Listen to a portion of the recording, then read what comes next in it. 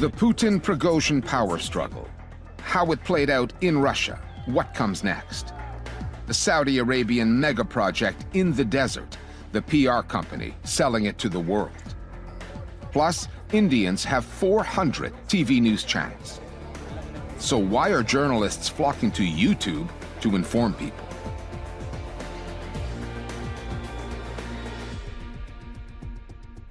Hello, I'm Richard Gisbert, and you're at The Listening Post, where we provide explanatory journalism about journalism. Last weekend, as militia forces were bearing down on Moscow, Russians were temporarily transfixed, terrified at the prospect of a civil war. The world was watching too, as Yevgeny Prigozhin made his play for power. The leader of the notorious mercenary group Wagner was a key ally of Vladimir Putin, but turned critical of the president and the Russian military's failings in Ukraine. Within 24 hours, things suddenly de-escalated. Prigozhin abandoned his mutiny and is now exiled in Belarus. State-controlled media coming out of Moscow initially did not know what to make of it all. Having long lauded Prigozhin as a war hero, they went quiet for a time, but are now back to their all-out defense of Putin.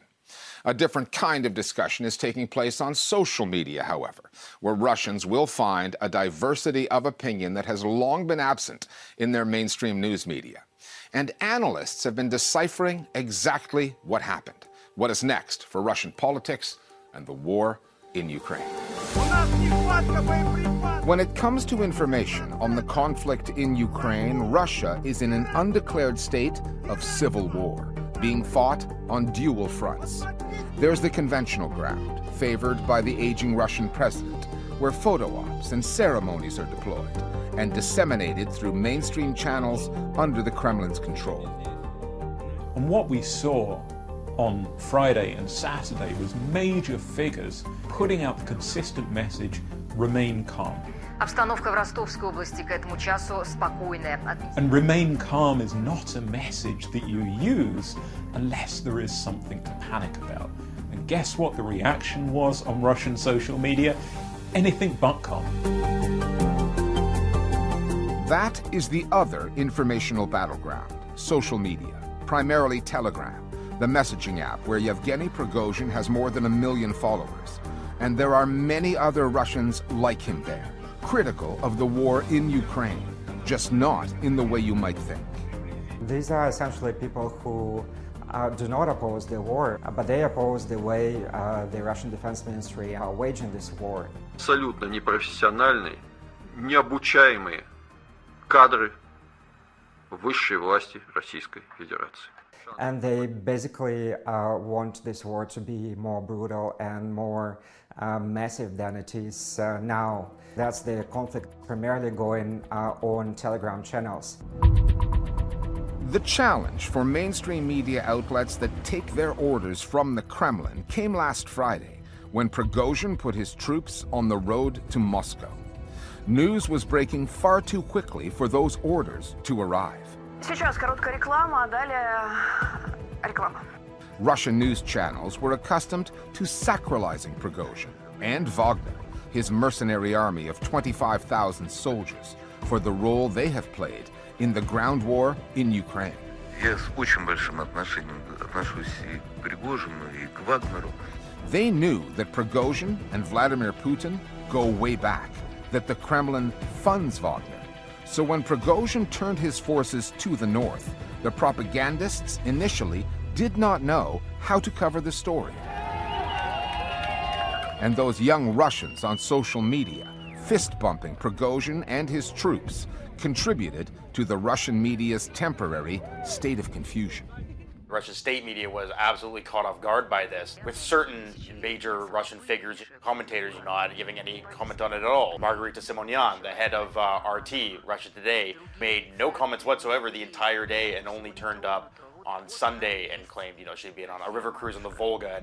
Мы возвращаемся, а в России матушки вооруженный мятеж. That just speaks to both how paralyzed people were and how uncertain they were of the outcome, and also to the lack of sort of marching orders from above. We didn't actually see anyone come out and take Prigozhin's side publicly. The really recognizable propagandists they kind of held back to wait and see how this was going to play out. Putin was initially kind of missing in action until around 10 a.m. Moscow time on Saturday, when he came out and gave a very angry statement. А то, с чем мы столкнулись, это именно предательство.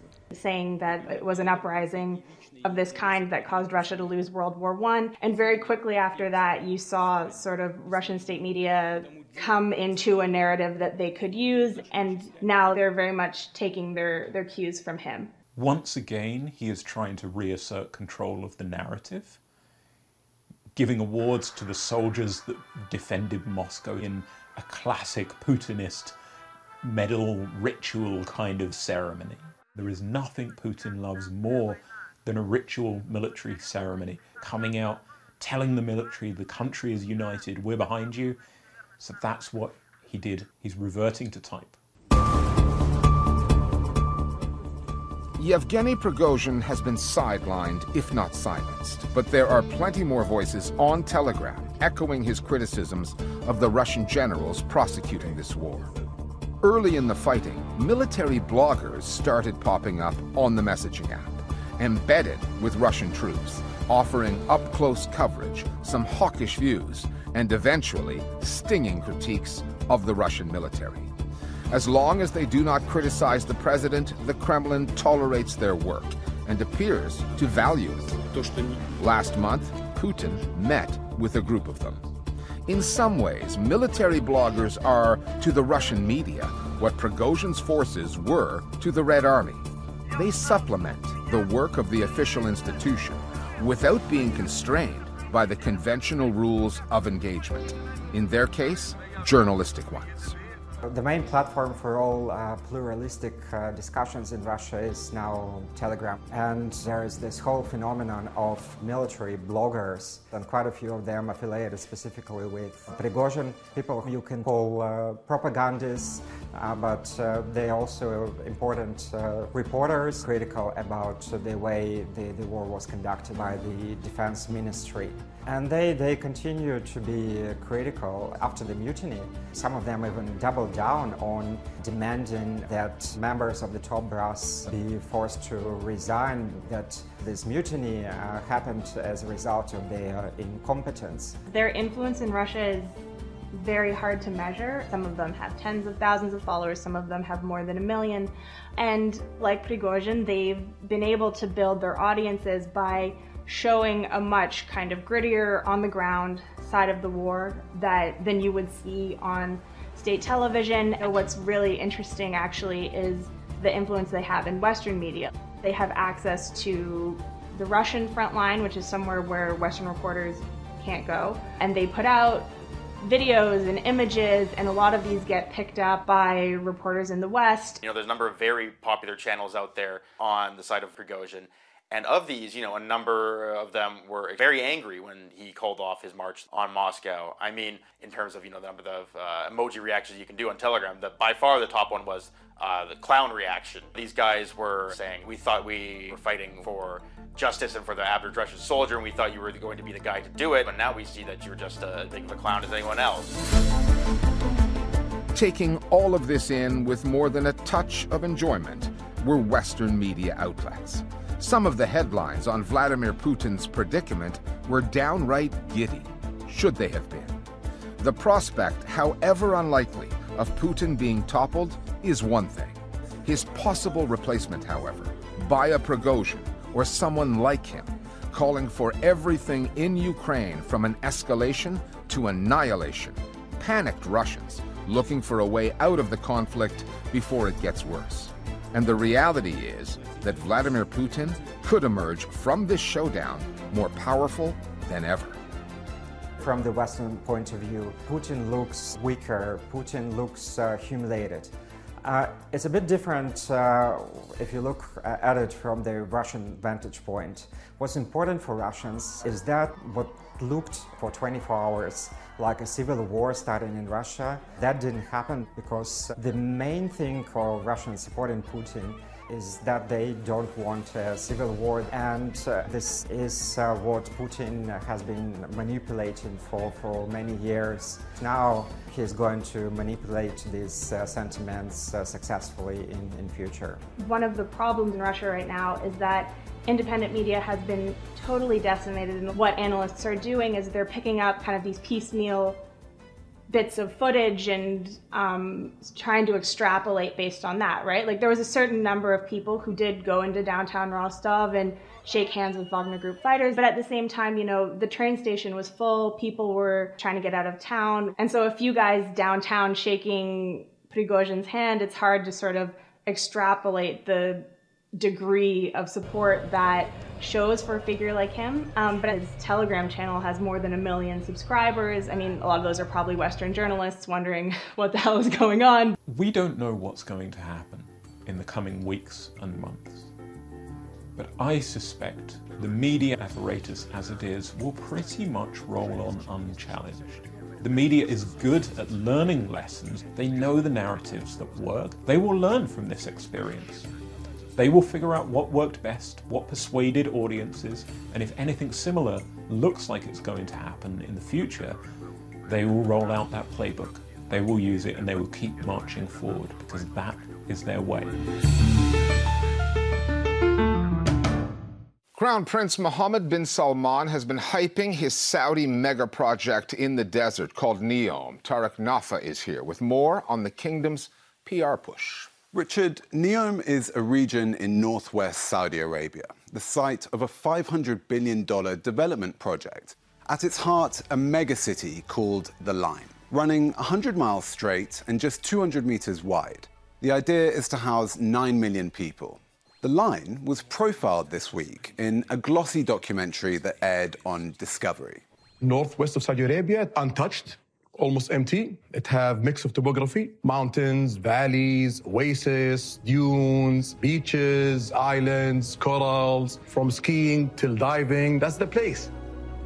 That's the Crown Prince and chairman of NEOM, Mohammed bin Salman, talking up the region's natural beauty and a project he calls a civilizational revolution. I have a friend who moved to, he's an American friend, who moved to Miami. In Miami, when you get out from your office, immediately you're next to entertainment, culture, sport, retails. So each day it has to be excitement to finish your work and go and enjoy it in NEOM. So we are competing with Miami in that area. NEOM is designed to be a car-free city, run entirely on renewable energy, a place that prioritizes people's well-being. But there is a dystopian feel to some of the promotional material. And beyond the feasibility of such a gargantuan project, whether it can ever prove sustainable, is the warning from rights groups that projects like this help rehabilitate the Crown Prince's sullied image, whitewashing the way he deals with his critics at home and abroad. Which is why the Saudis have hired the world's largest PR firm, Edelman, to handle the messaging. NEOM recently invited international photographers to explore the region and tell their own stories. This place is a dream come true for all of us. Inspiring stuff, pretty pictures, but with Mohammed bin Salman's Saudi Arabia, there tends to be more than meets the eye. Thanks, Tariq. There is no media landscape anywhere quite like India's. It has almost 400 television news channels broadcasting in 20 languages. Indians are also YouTube's biggest audience and its fastest growing one. The platform has become a vital source for news. Digital media startups, Gen Z content creators, media-savvy activists from underreported regions are all doing their thing there. And some well-known Indian journalists have abandoned primetime television slots in favor of YouTube. They have more freedom online to report on politics and social issues, at least for now. The specter of censorship is growing under a government that clamps down on news coverage it does not like. The Listening Post's Meenakshi Ravi now on India's YouTube boom and why so many people are relying on it for news despite some of the misinformation that's thriving there. नमस्कार दोस्तों, हाल ही में हुई Indian presidential elections के बाद अब द्रौपदी मुर्मू बनेंगी India की नई president. Dhruv Rathi is a big name in the Indian YouTube space. He isn't based in India, he's actually in Europe. But his channel, in which he posts explainers on news, geopolitics, history, technology, is at the top of a growing list of Indian news and current affairs YouTubers. With more than 11 million subscribers, it has a bigger audience than some established TV news channels have online. For Rathi, YouTube is where it's at. There were multiple reasons why I started my YouTube channel. One is that I'm genuinely interested in making educational videos in a simplified format, which is not available anywhere else on the internet.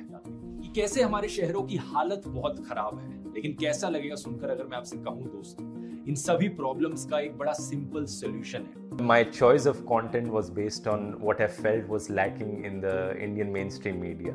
There was a big empty space there waiting to be filled in. Rathi was an early adopter. There are many more YouTubers now in India's news, current affairs and edutainment space. There's Abhi and Niyu, a high-octane couple who started as travel vloggers and now have nearly 5 million subscribers watching their newsy videos. ये 2004 के बाद होने वाला सबसे dangerous train accident था, and I am shocked. Then there's Samdesh Bhatia. Beneath the very laid-back, sometimes scruffy look, is an interviewer who manages to snag everyone. How does this make you feel? Like personally, I really want like a genuine answer. How does this make you feel? He speaks with high-profile politicians, like the leader of India's biggest opposition party, to A-list actors. उसका process कैसा रहता है? वो you're playing to the gallery? There's also a whole raft of journalists who've checked out of mainstream news. Many of them say journalism on India's airwaves has become seriously compromised. In mainstream media, I've worked for almost 15 years. There were a few stories which I really wanted to do while being there, but I could not. There were certain topics, certain people they didn't want to touch. I just felt so suffocated. That's the time when I thought that I should just quit. And when I look at television news debates today, I just thank my stars, that thank God I took that decision. Mainstream television news in India is pretty much failing people when it comes to catering to public interest. If you just look at last month, we had the inauguration of a brand new parliament building, and there was wall-to-wall television news coverage on what the Prime Minister was doing, saying how this moment was a great moment of pride for us. ये पल भी बेहद खूबसूरत है. बिल्कुल, और आप देखेंगे कि प्रधानमंत्री एक विशेष प्रकार की शालीनता दिखा रहे हैं. That very same day, there was a protest very close to the parliament by female Olympic medal winning wrestlers who had accused the chief of India's Wrestling Federation of years of sexual harassment. And it so happens that this man is an MP from the governing BJP. But there was near total blackout on television about these women and the protest that was happening simultaneously. At that point, you had a lot of YouTube creators who did explainers on the issue, who highlighted the protest. Even we did one video at News Laundry. Wrestlers finally decide to march to Parliament. They are roughed up, detailed. India's YouTube revolution was propelled forward by two transformative events. Most recently, there was the lockdown during the COVID pandemic. And 4 years before that, a mobile data bonanza in 2016. Jio will give the power of data to each Indian to fulfill every dream. In September 2016, one of India's most prominent industrialists, Mukesh Ambani, launched a new mobile service, Jio. It was a sensation. Users were offered 4 gigabytes of data free per day. Within 6 months, India was the top mobile data user in the world. 1 billion gigabytes of data per month compared to just 200 million pre-Jio. Then in 2020, when COVID struck and the country was in lockdown, video streaming got a boost.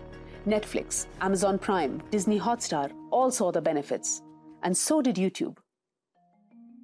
In the past year, 2 reports, one by a New Delhi-based think tank, the CSDS, and another by the Oxford-based Reuters Institute, have documented a steady increase in the number of Indians turning to YouTube for their news.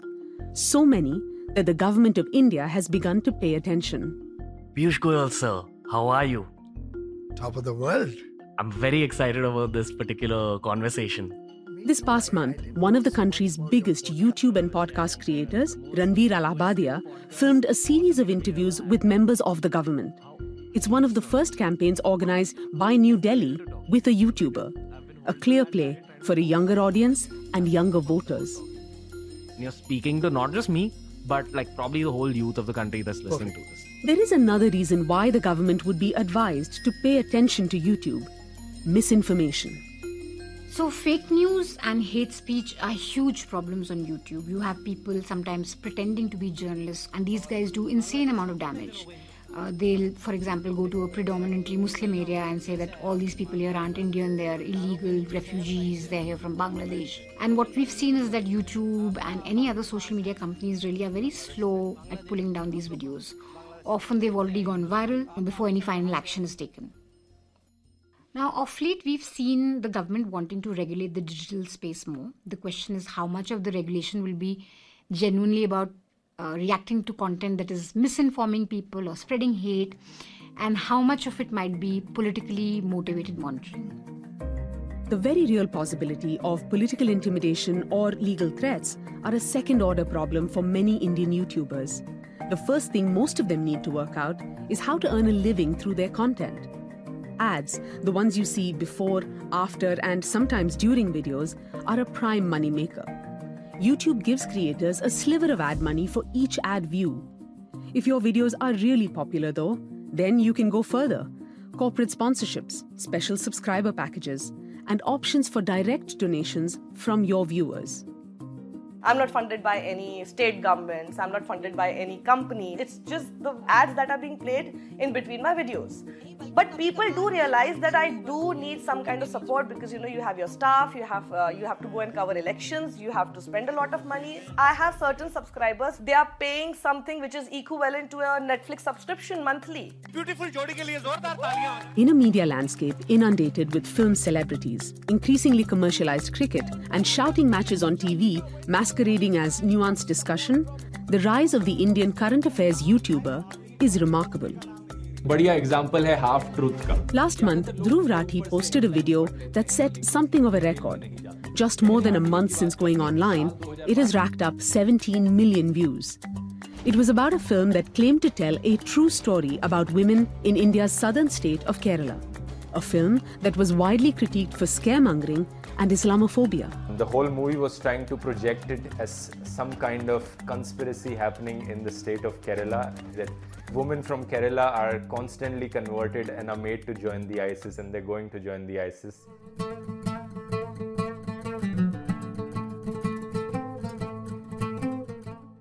So all that I said in my video was that whatever was said in the movie is not factually accurate. This is the real data, and this is the wrongful fact that the movie has been alleging. पूरी की पूरी propaganda फिल्में बनाई जा रही हैं लोगों को बहकाने के लिए.